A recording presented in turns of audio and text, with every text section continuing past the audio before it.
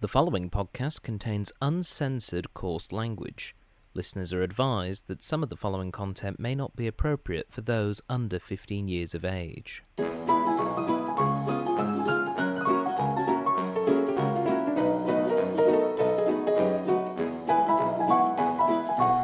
Hello everybody and welcome to the Cinema Catch-Up Club, the podcast for films that you probably should have seen by now.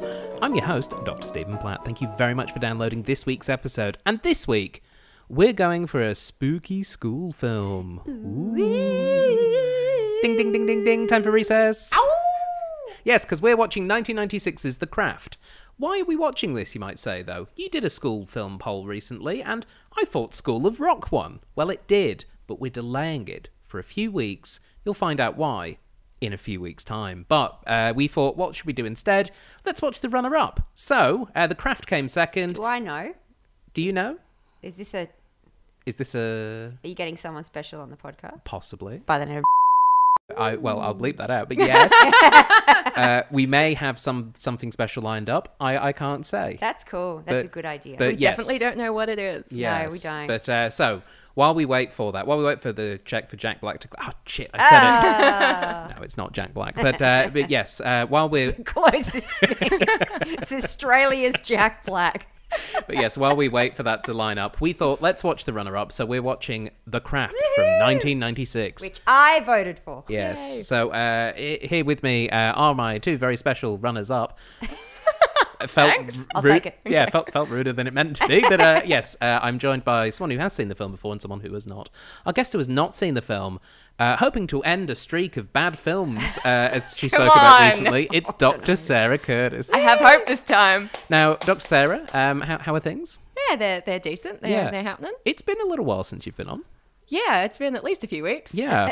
And obviously you're a busy touring, acting, comedian, actor lady, doing your thing. Doing all the things. Yes.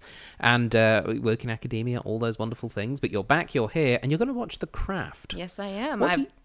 Sorry, go ahead. I was just going to say, I no longer have 7 jobs at once, so I'm looking forward to, actually having some time off to watch movies and have fun. So what do you know about The Craft? It's about magic. Tick. Yep.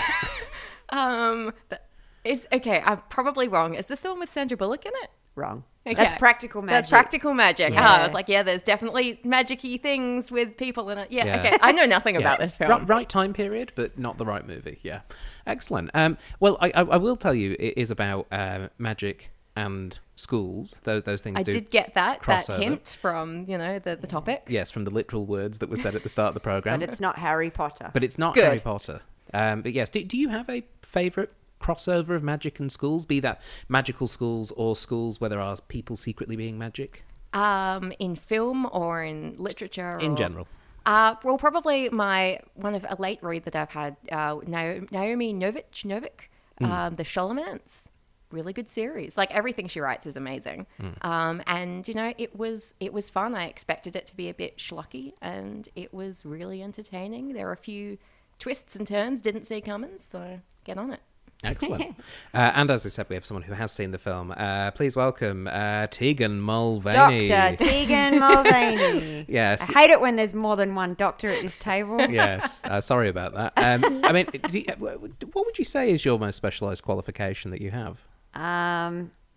Knowing what breed a dog is from a long way away. It's pretty special. It's not bad. So could we call you Dogter Dogter. Tegan Mulvaney? Okay. Did you count that? Okay. Welcome, Dr. Tegan. Oh, it doesn't sound as good now, actually, when I say it. How are things? Great. Excellent. Also, someone who works in academia and the magical world of theatre. Technically, yes. Yes, and because you recently actually had a tour as well. Yeah, a couple of tours. Yeah. A shit one and a good one. Yay. And the good one was lovely. Yay. Excellent. The shit one was shit. No, well, Yeah. 1 out of 2 ain't bad. Ain't bad. As Meatloaf originally wrote. And then Look, as long as you're well paid for that shit. Absolutely. Excellent. At The Craft. Yes. What can you tell us about this film without spoiling it? I bind myself from doing harm to others and harm to myself. That'll be more relevant when we actually That see the does film. sound familiar. Yeah. Okay. It's like one of the quotes from it. And remember the game, light as a feather, stiff as a board, light as a feather, stiff as a board? Remember that one? We used to try and lift your friends at sleepovers with 2 fingers. That's not what that game means in male circles. Very different to male sleepovers. Different Depends on sleepovers. the two fingers. It's just dumb. It's schlock, stupid, teenage fun, but it's really well acted. It's got Neve Campbell, Fairuza Balk, and a few other awesome people in it. I always wanted to be Fairuza Balk when I was growing up. Oh, yeah? Yeah. Well, she was in Return to Oz and The Craft. Nice. She was like The every coolest. 90s teenager's like dream goth girl. We all wanted to be her. Yeah. Yeah, it's great. Did you go through a goth phase?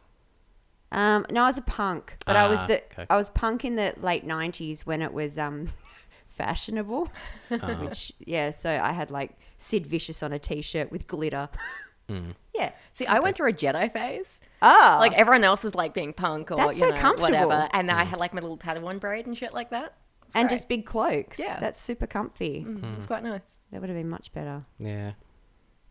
I can't think of a phase I've gone through that I don't currently continue to go through. I feel like you might still be in whatever this Your is. old man colourful phase. clothing and Yeah.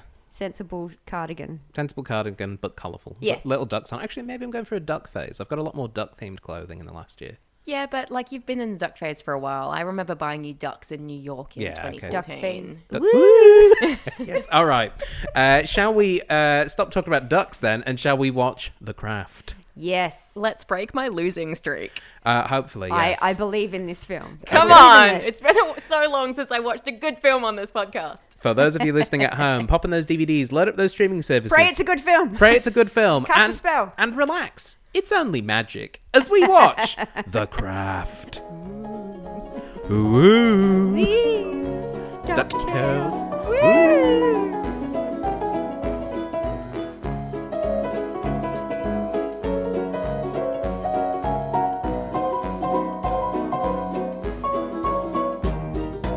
Welcome back, Sistren. We have just finished watching The Craft from 1996, and I'm joined once again by my own little coven, Tegan Mulvaney, Hello. and witch doctor Sarah Curtis. Howdy. Sarah, that was your first time watching The Craft. It was. What did you think? It was not what I expected. Mm-hmm. Like, I know I didn't really have expectations going in, but because I was like, oh, which movie from the 90s? Let's have a fun The Craft. 90s That's the kind movie. of, like, you know, 90s school film. We're going to have the cliques and we're going to have the cliches. And it sort of did that and then it didn't. Yeah. Yeah. I quite liked it, I have to say. This is my first time watching it, and I enjoyed it. I was not anticipating being as drawn into the story as I was. It's a lot of fun. I forgot how much fun it was. I remember. I forgot how on the money it is, as far as, you know, the cliches and stuff are there. But also, I was like, oh, that's right. This is why this appealed to me when I was 14, and why we all snuck into each other's houses and convinced our parents to rent it for us on sleepovers, because it was like angst. It was like, yes, I feel that. Yes. And there was a lot of angst, but it felt pretty genuine in terms of like I'm not a very angsty person, as you've probably gathered by now. Never. And also, I wasn't part of a teenage American school girl group. You missed Can't even out. say it. Yeah, but I imagine the two of you were at least part of Australian high school groups of young females. Is that Pretty much. Yeah. Was that reflective of the Oh, experience? I know all of these characters. Yeah. Yeah. I went to school with them. Like, yeah, that was the high school experience. Right. Yeah.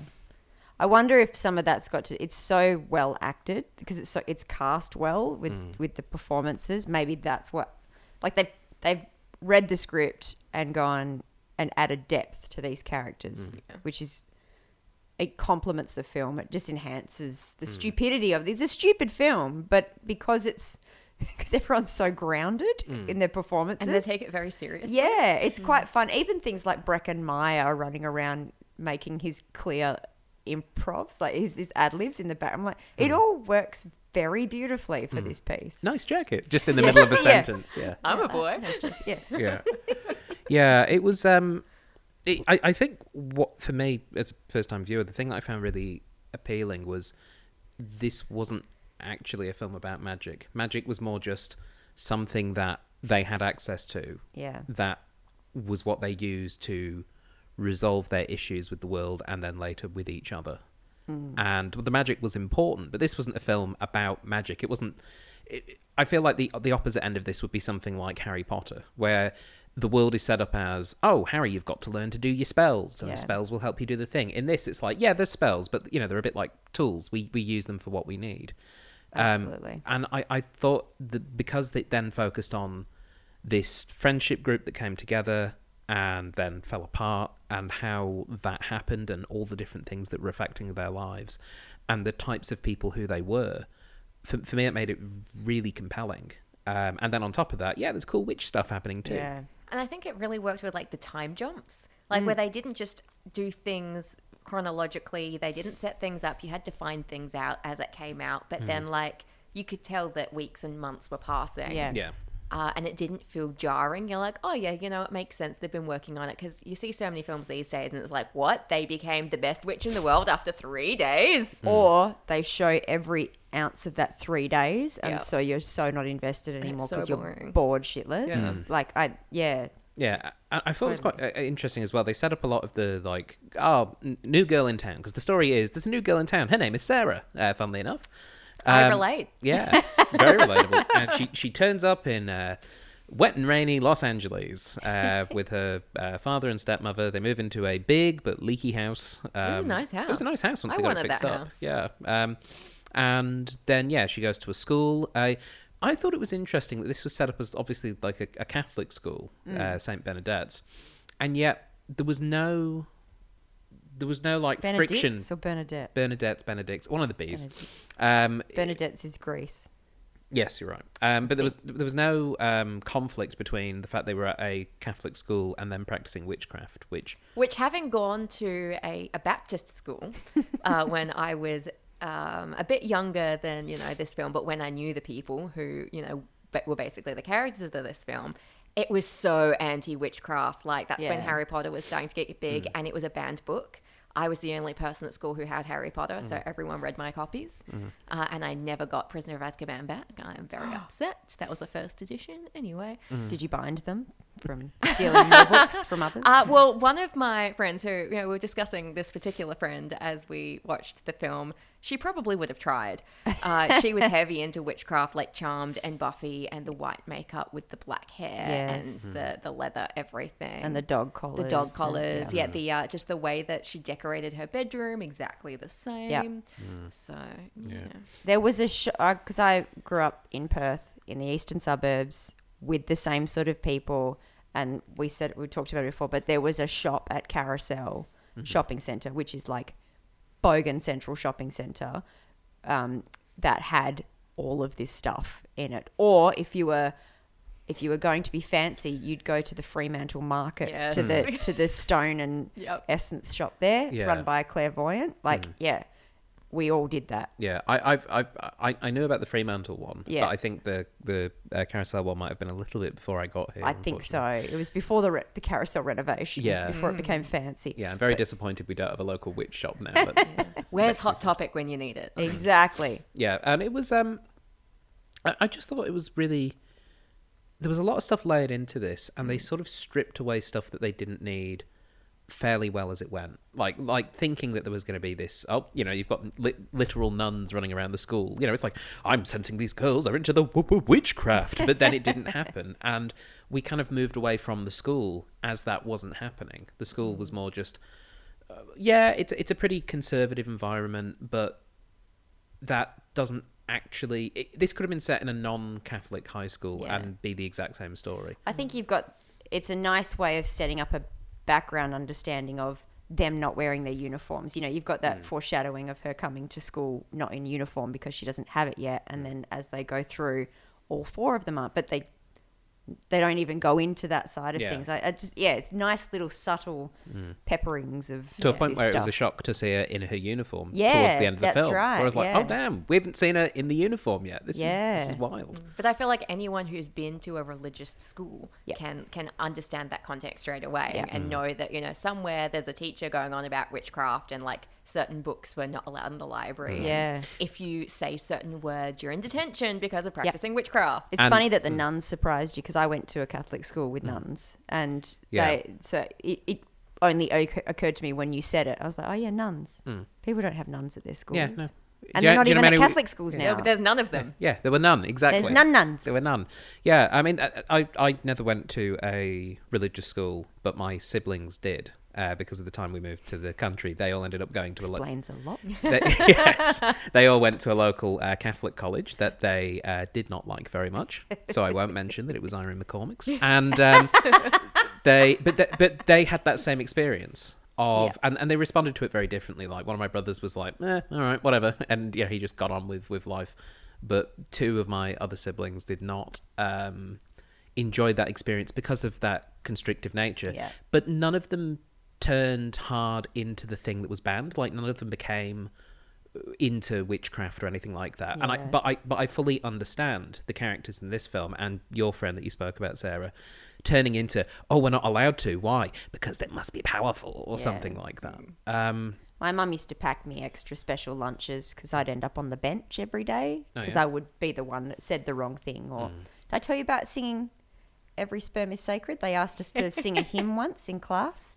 And so I sang Every Sperm is Sacred. And that didn't go down well? No. That's a shame. No. That's beautiful. I ended up on the bench for the rest of the year. Then I went to a public school after that. When you say on the bench, how does this operate? Like, the bench? Yeah. How does the bench operate? How does the bench operate? Oh, because you're from the Englands. Yes, I'm from the Englands. So it's in Australia. Is it an Australia? It must be an Australian thing. Well, so the bench was outside either the staff room or the principal's office, and at recess and lunch you had to sit on the bench. You weren't allowed to go play. Oh, we had the wall. Yeah, basically the same. But they'd make you stand outside, rain or not, and face the wall during playtime. Oh, is that if you hadn't eaten your... No, that was if you eat your pudding before you've eaten your... Essentially, yeah. No, as if you were naughty, if you were fighting or things like that. I, as you will probably understand, being such a goody two shoes, never went to the wall. Oh, you were head boy. Like, come on. Oh no, this was a different school. I was never head boy at the wall school. I was head boy here, but I used to go to the wall and just sort of play within earshot. See, I managed to live vicariously through them. I managed not to get in trouble for those reasons at that school because I treated the religion as like a mix between an English and drama class. Cool. And because I did that and like was like, oh yeah, so studying this book like a text, I got the top religion mark. And I'm surrounded by like all these Christians and they're like, oh, God, all this, and I'm just like, yeah, so in drama class today I played Esther, and anyway. Yeah, but I do think it's interesting that I feel like if you were making the craft today as like a brand new thing, if it was different creators, maybe they would latch onto that. And I actually quite like that we didn't have that in this film, because the central tension between these four characters is really interesting, particularly where they all come from. Yeah. And I think as an audience member, I felt I was able to really empathise with them even when they were making the bad choices. Yeah. Obviously, there's Sarah, who is her mum died giving birth to her, and we find out later was a witch herself, which is pretty cool. But she's obviously new girl in town, trying to fit in, meets a boy, and he's very punchable. Very punchable. Yeah. Very very killable. It turns out as well. But yes, So she has her story with Chris, and the love spell, I guess, is what they ended up calling it, that turned him into a rapist. Attempted rapist. I would say that he was already one. Well, but that's the thing that I think different kind of rapey though. He goes into being gross jock rapey into incel rapey, which is it's kind of I love that dynamic. It's terrifying as it is. I think this is why I don't know if it would be made today. I think about it now and I go, they would either go 13 Reasons Why with it, like really into it and misinterpret what it's meant to be, or they would step back from that and they'd probably add more spooky and more magic and stuff. It's like, but that's what makes this tangible to, I guess, enticing as a film to adolescents back in the 90s, but maybe even now too, because it's a bit hyper real, wasn't it? Seeing that stuff, I was like, oh, I know both those guys. Yeah. And what I appreciate about what they did with the film was that particular storyline, they never, for me, made it clear if it was magic that was doing that to him or if it was what was already there. like, I think it was implied that it was the magic because we saw that magic was real at certain points in the film. But at the same time, nothing that Chris did in that film is something that is beyond the realms of possibility No. for a character It just like turned on that. the obsession to her. That's it. Yeah. Maybe it reflects, you know how they talk about it's what you do with the magic. You can invoke the spirit and you go light or dark with it. It's what you do. It's almost like because he was the person he was, the spell manifested in him as a really vicious, nasty thing. That's and how he perhaps loves. That's love to him. Maybe if it was another person that spell had been placed on, I like that. Like it's almost like magic is subjective in how it's going to impact someone, which was a very, very kind of cool concept. And I think we see that across the four main characters as well. We have Rochelle, who is racially abused by a blonde white cheerleader Ben type. Stiller's wife. Ben Stiller's wife, yes.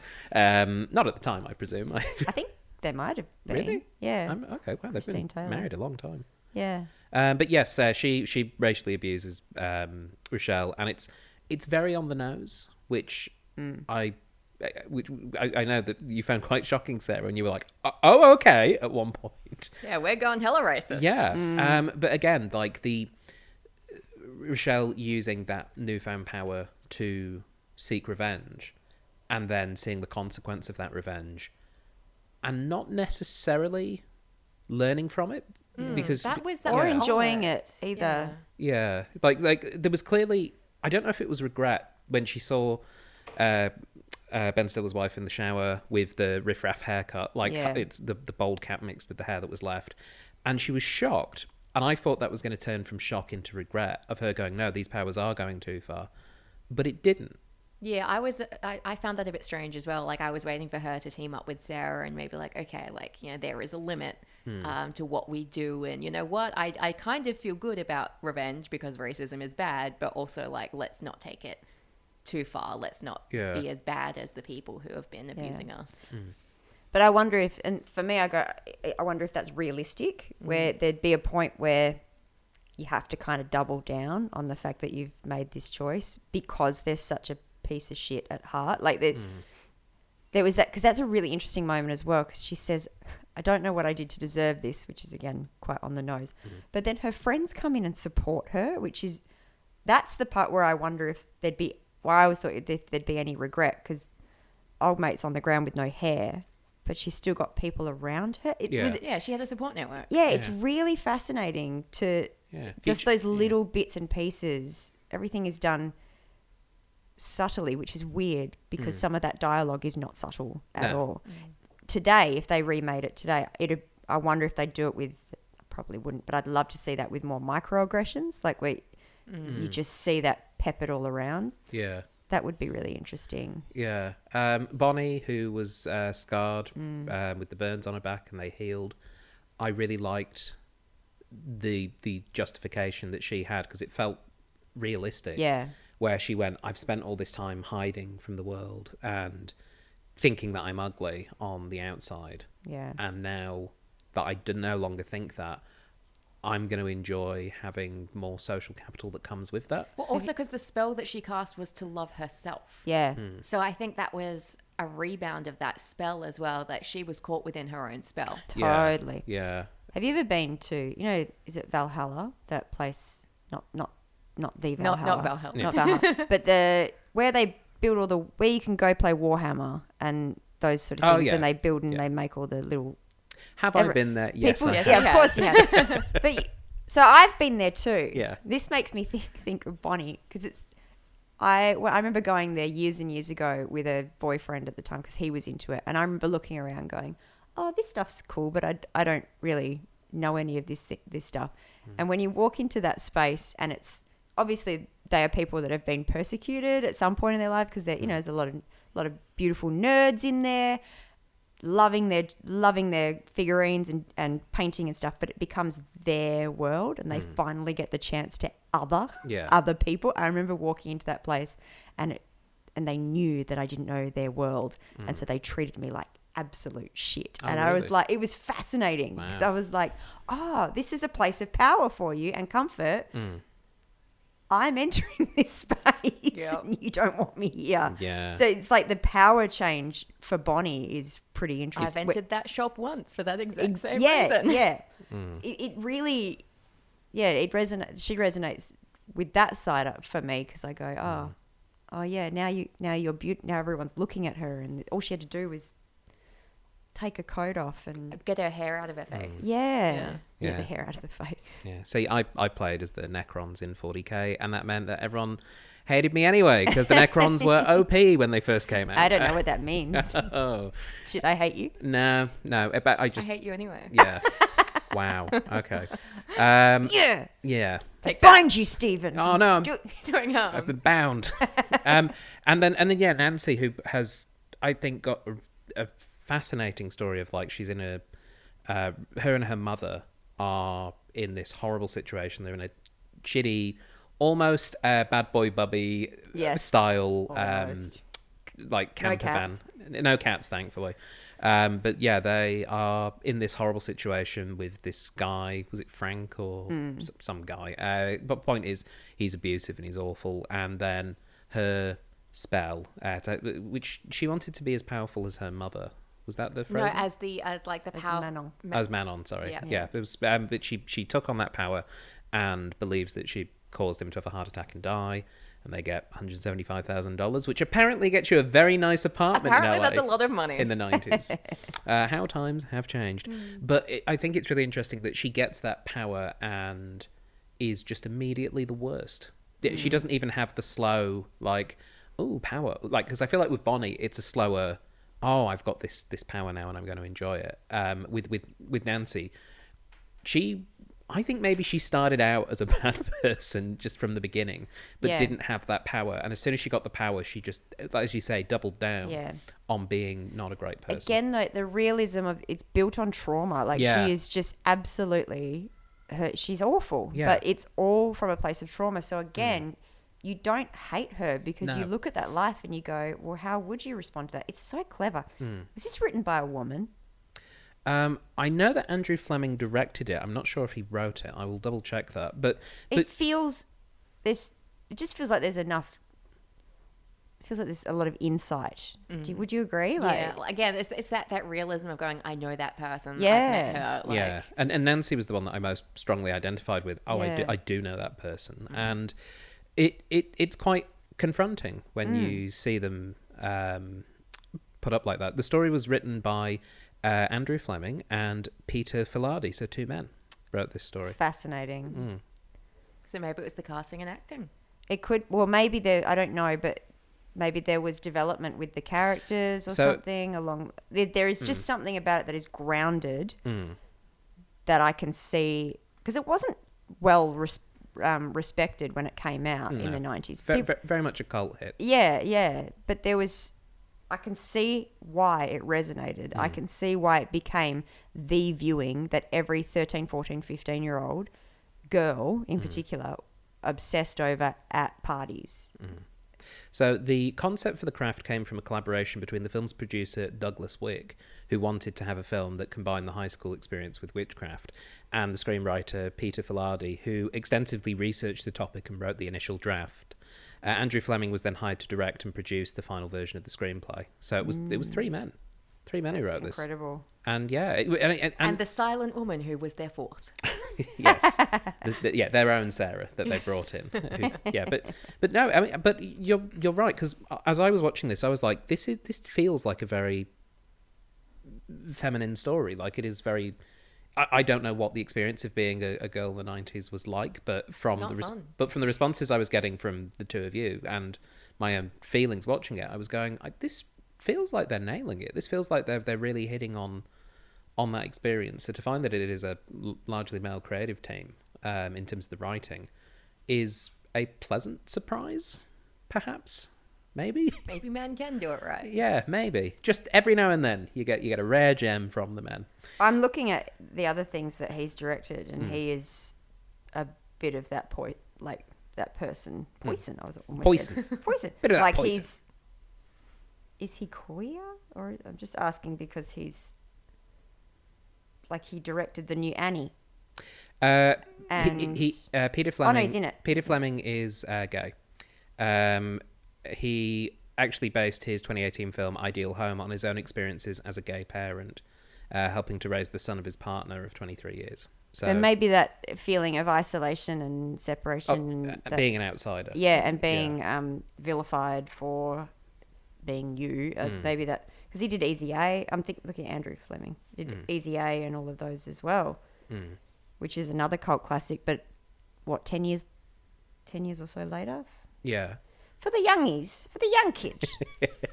Yeah, it's in terms of the story. He made a Dolly Parton film. Oh, yeah, okay, he might be gay. But yes, they all get together. They form their coven. They cast their spells.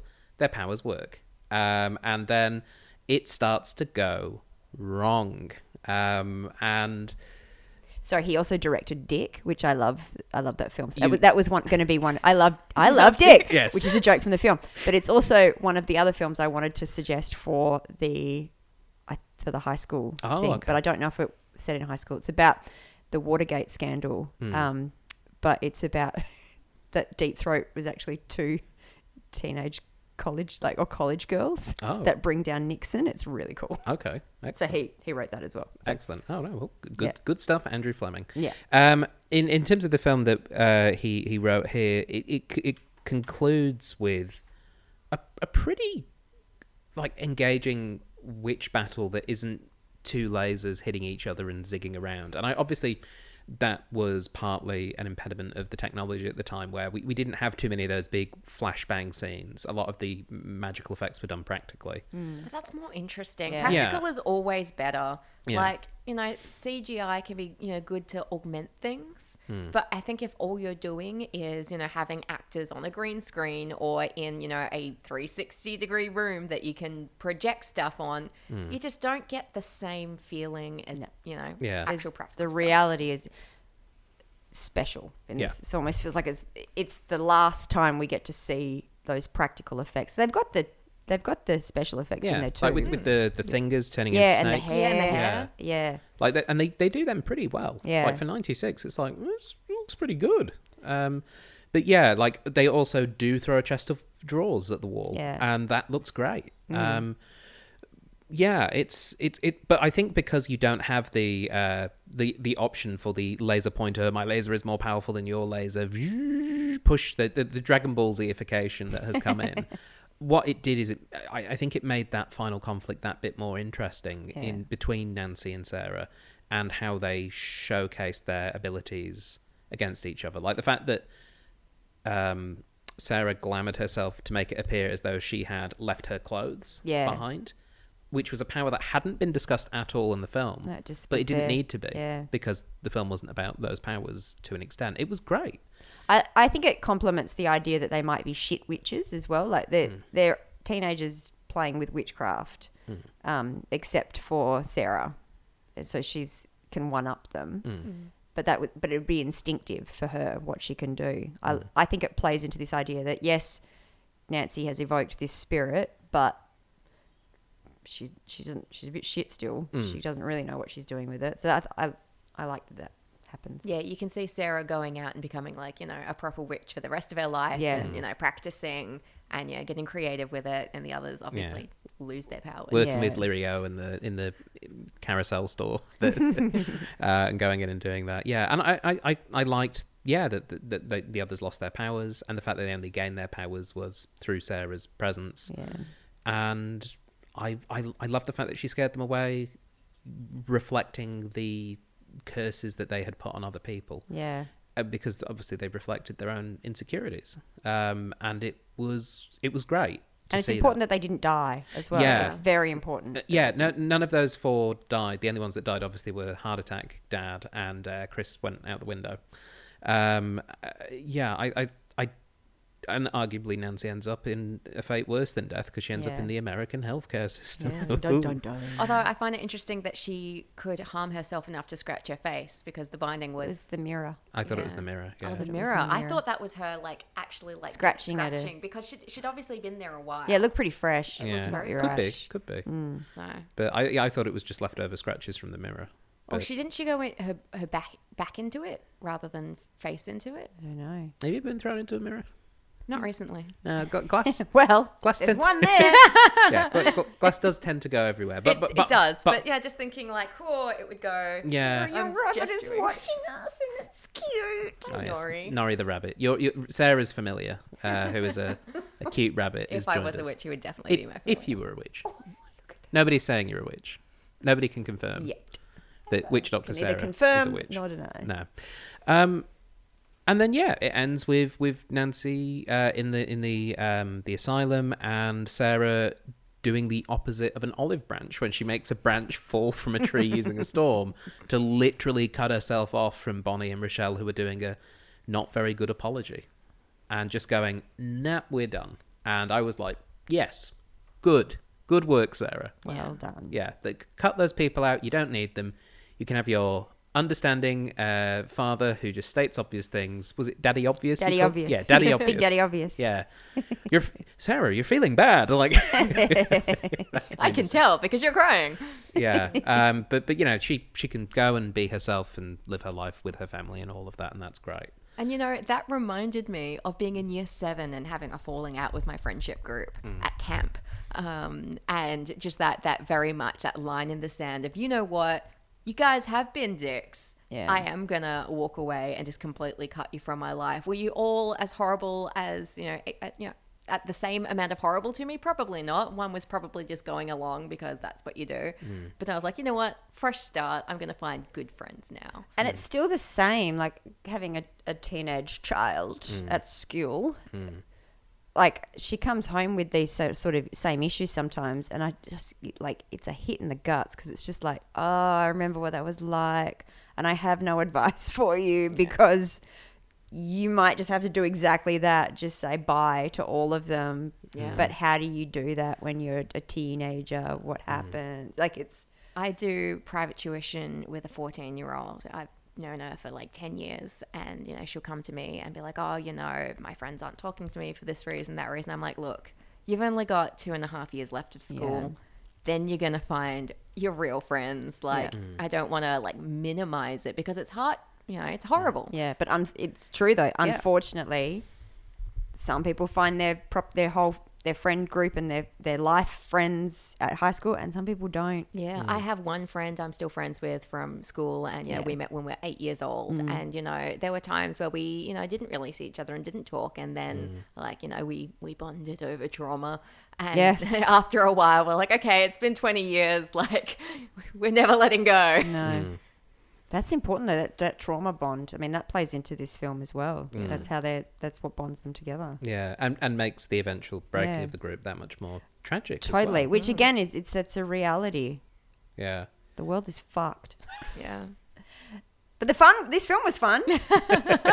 Yeah, in a very sad It's but a little powerful derivative, way. this film. There's things in there where I go, oh, well, that's basically from The Witches of Eastwick. That's from this film. That's from that film. But I don't mind. Yeah, and I'd like to pause on like the magic books and actually read what's in the magic books, because like you used to do with Buffy, and you'd read it and be like, what is that? That's not magic. That's just random Latin words that you thrown together. Yeah.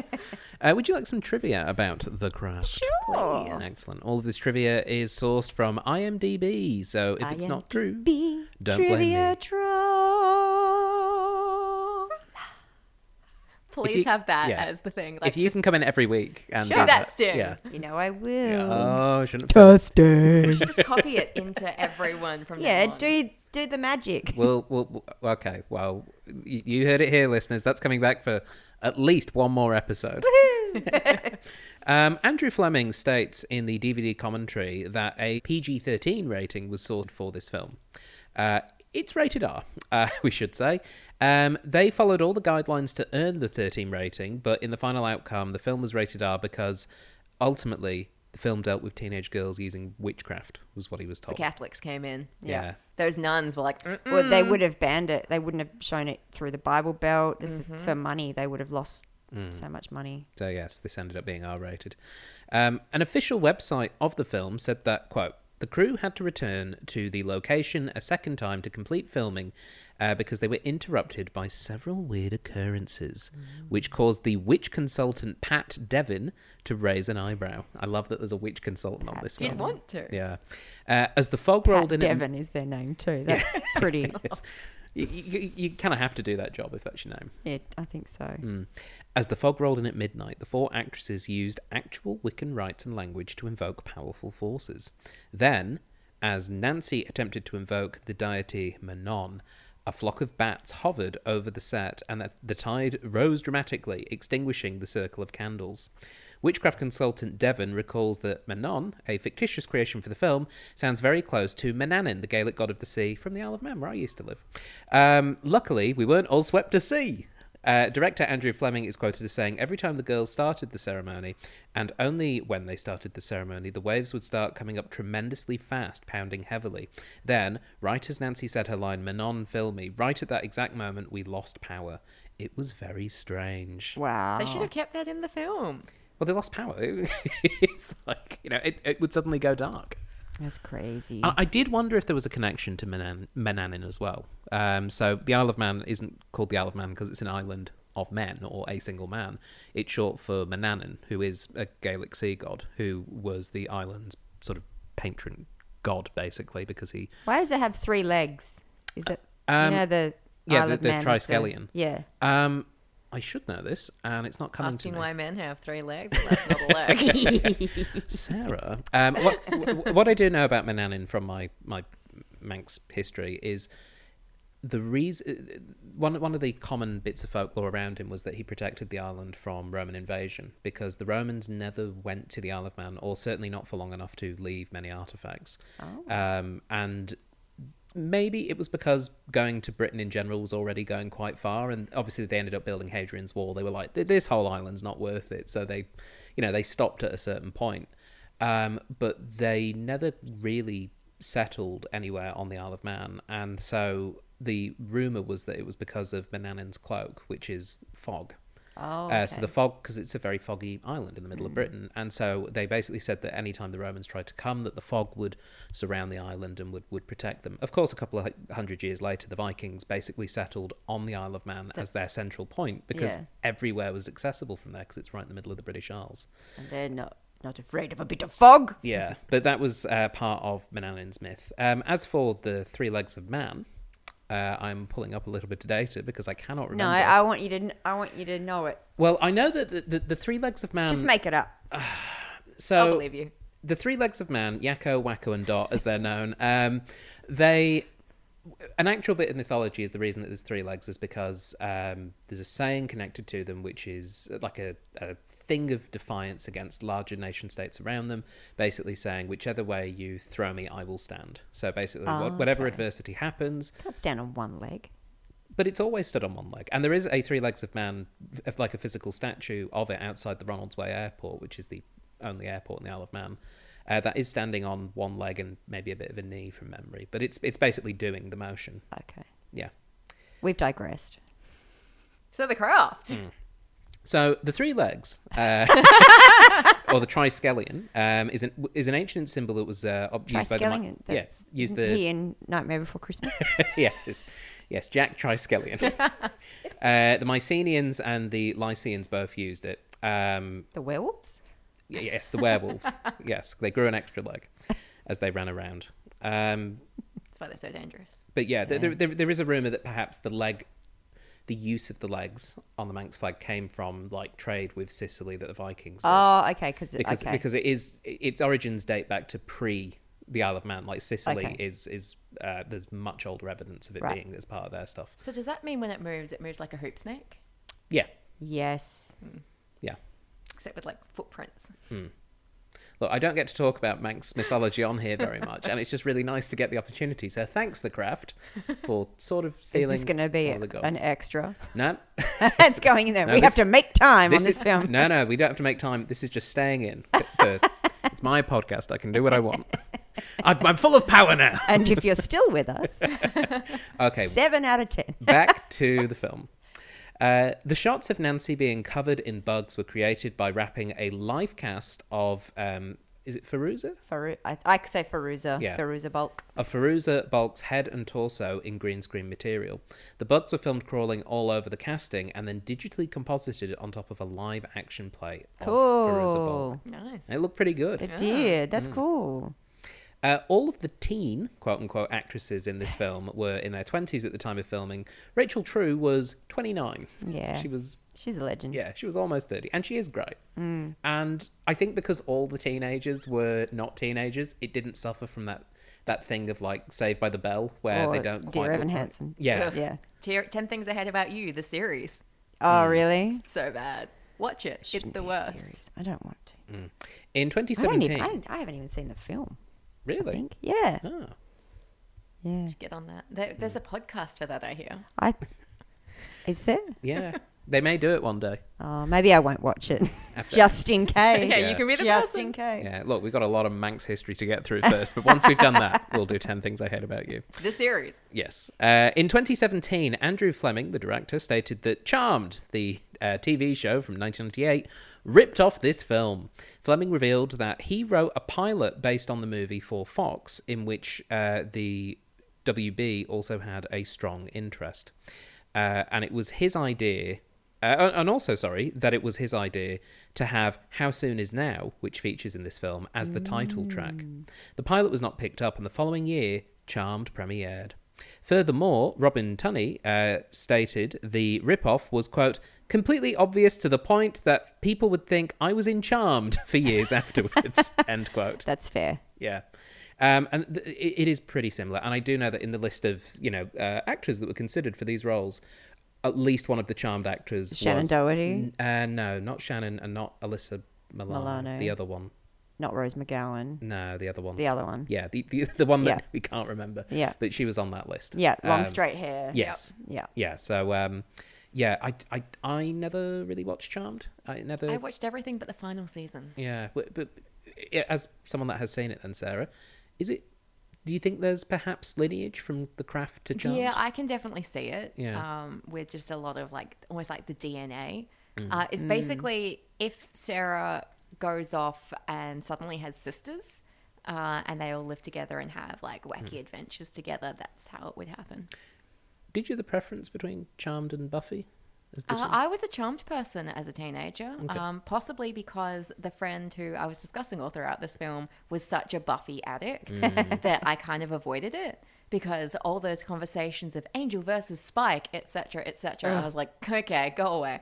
So I didn't actually watch Buffy until I was in year 12 when we watched the episode Hush for English.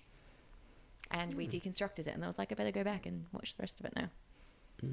Did you have a preference? I didn't watch either of them. Oh, okay. Kind of for that same reason. They were both things that people were obsessed with. Yeah. And so I found my own things to watch and like. I wasn't really into witches. No. I just did the carousel thing because it was there, and it was that it was It's a so teenage part thing. of the norm then, like Wiccan culture and that sort of stuff. You could dress up as a medieval witch Yeah. just to go to a ball. Yeah. Like that was our ball dress choice at that time. I was close to doing that for my ball dress. Yeah. Our final piece of trivia.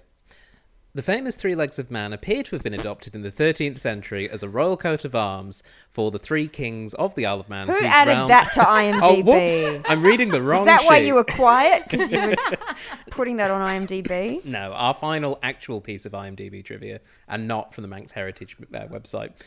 Rumours persisted for years that Fairuza Balk was a practicing Wiccan herself, and an extra on the first DVD release of this film even incorrectly stated as such. In 2017, she set the record straight that she had merely bought an occult shop in the process of doing research for this film.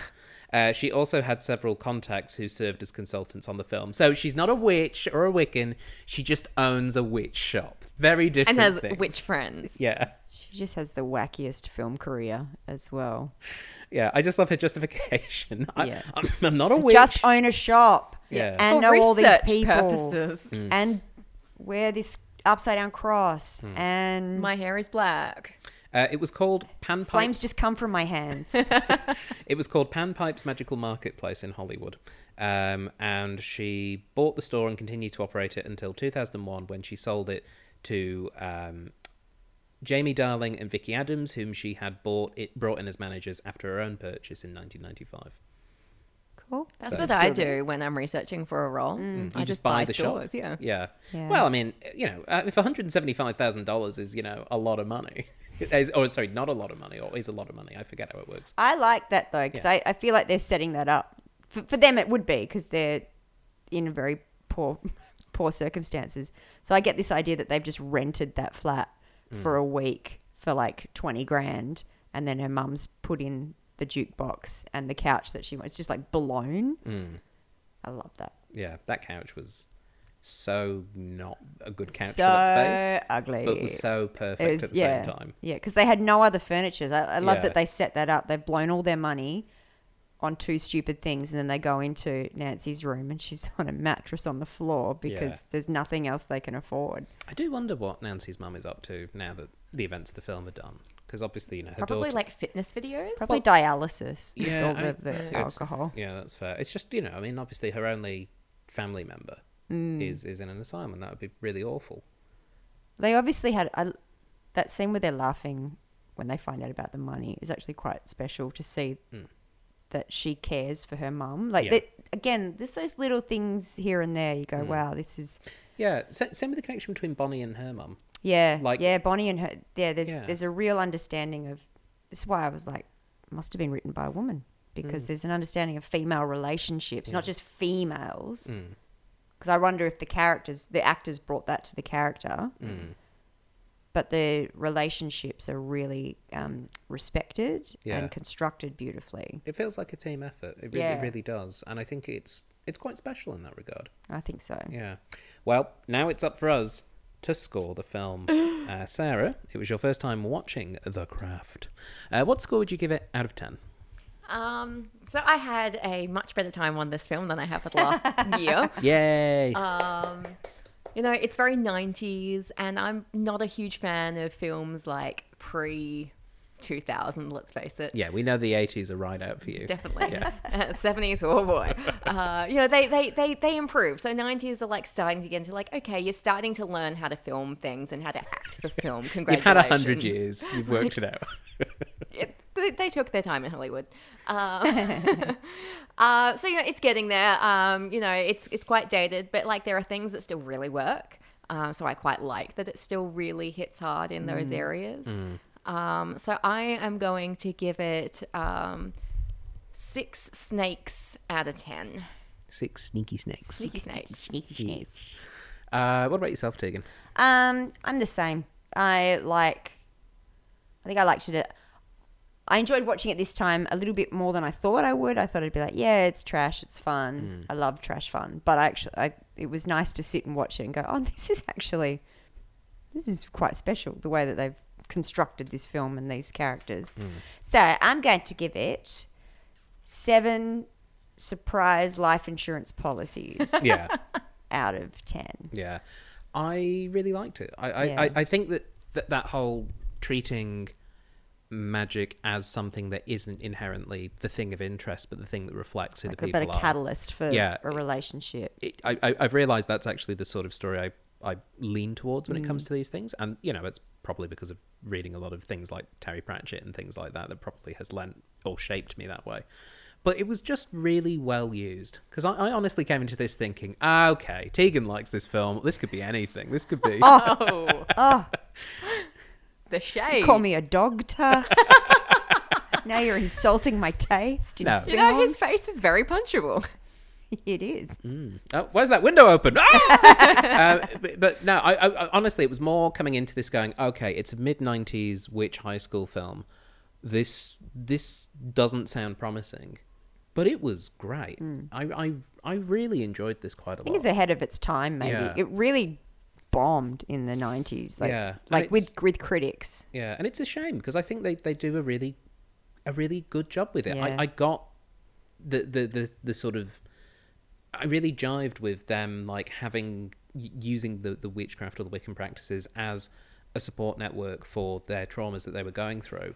And I totally bought that friendship group dissolving because of them individual members not being able to overcome their issues. And the obsessive friendship, like how obsessive friendships get when you're a teenager. Yeah. Especially when you have blood packs and like knives in each other's absolutely. Yeah, no, it was a lot. People did that. Yeah. People did that. Yeah, in the Warhammer shop, we just did it with fake knives. The only time we bled was when we stabbing cut each other's figurines. Yeah. I just had friendship bracelets. Yeah. But I am going to give this film, I'm going to give it 7.5, light as a feather, stiff as a board. Light as a feather, stiff as a board. Because, it was... Get down, Stephen! Get down! My butt! But yes, it was a lot of fun. Are you doing drugs in here? I wish they were doing drugs. Oh dear. But yes, that brings us to the end of our review of The Craft. Tegan and Sarah, thank you so much for joining me on this episode. Thanks for having us. You're welcome. And for those of you listening at home, thank you for listening in. If you want to be a member of our coven, there are a number of ways that you Blood can pact. do it. Yeah, blood pact. Well, actually, we take a money pact if you join us on Patreon for as little as $1 a month, which is the financial equivalent of a drop of blood. And your firstborn child. Yeah, I don't want your firstborn children. Technically, well, mine's been on the podcast, so technically. Oh, you know what? That's true. If you have a firstborn child that hasn't seen maybe Pirates of the Caribbean, actually, that would be useful. But yes, send your donations, be they children or be they money, whichever one Patreon lets you send through. Just search for us over at patreon.com/CCUC podcast. There will also be bonus features and goodies. None of it will be Manx. That's all staying in the episode. Oh, man. Everybody gets that. We might do a special secret Manx history podcast where I invite the two of you over and it turns out there's no film. It's just me and a slideshow and a bunch of Manx historical artifacts. 300 slides later. With a Manx cat thrown in Yes. as well at one point. Nora is just sitting there like chomping on carrot as he watches. Yeah. It's a really interesting place, guys. Anyway, Patreon. Join us there. We're also on Facebook. Just search for the Cinema Catch-Up Club there. The boomers. Yeah, for the boomers. Yeah, I'm teaching a bunch of people who are between the ages of 17 and 20. I'm shocked by how few of them use Facebook, and that's, I think, one of the signs that I'm old. We've approached it. We are. Yeah, I mean, I'm on the TikToks, guys. You know, I'm with not. it. I'm too old for that. Yeah, but yes, we are on the Facebook if you want to find us there. Just search for the Cinema Catch-Up Club there and you can get news and updates. And finally, subscribe. You can get a new episode each and every week just by finding us on iTunes, Spotify, SoundCloud. However you cast those pods, just search for us there. Just like you cast your spells. That's what I was going to say. And that is all. So until next time, goodbye. Bye.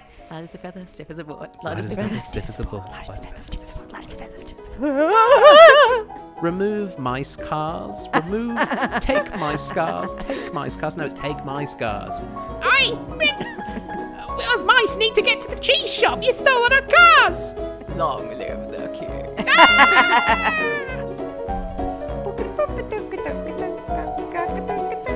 There it is. Oh, we almost got for a whole episode without you doing the theme tune. Never have. Never have.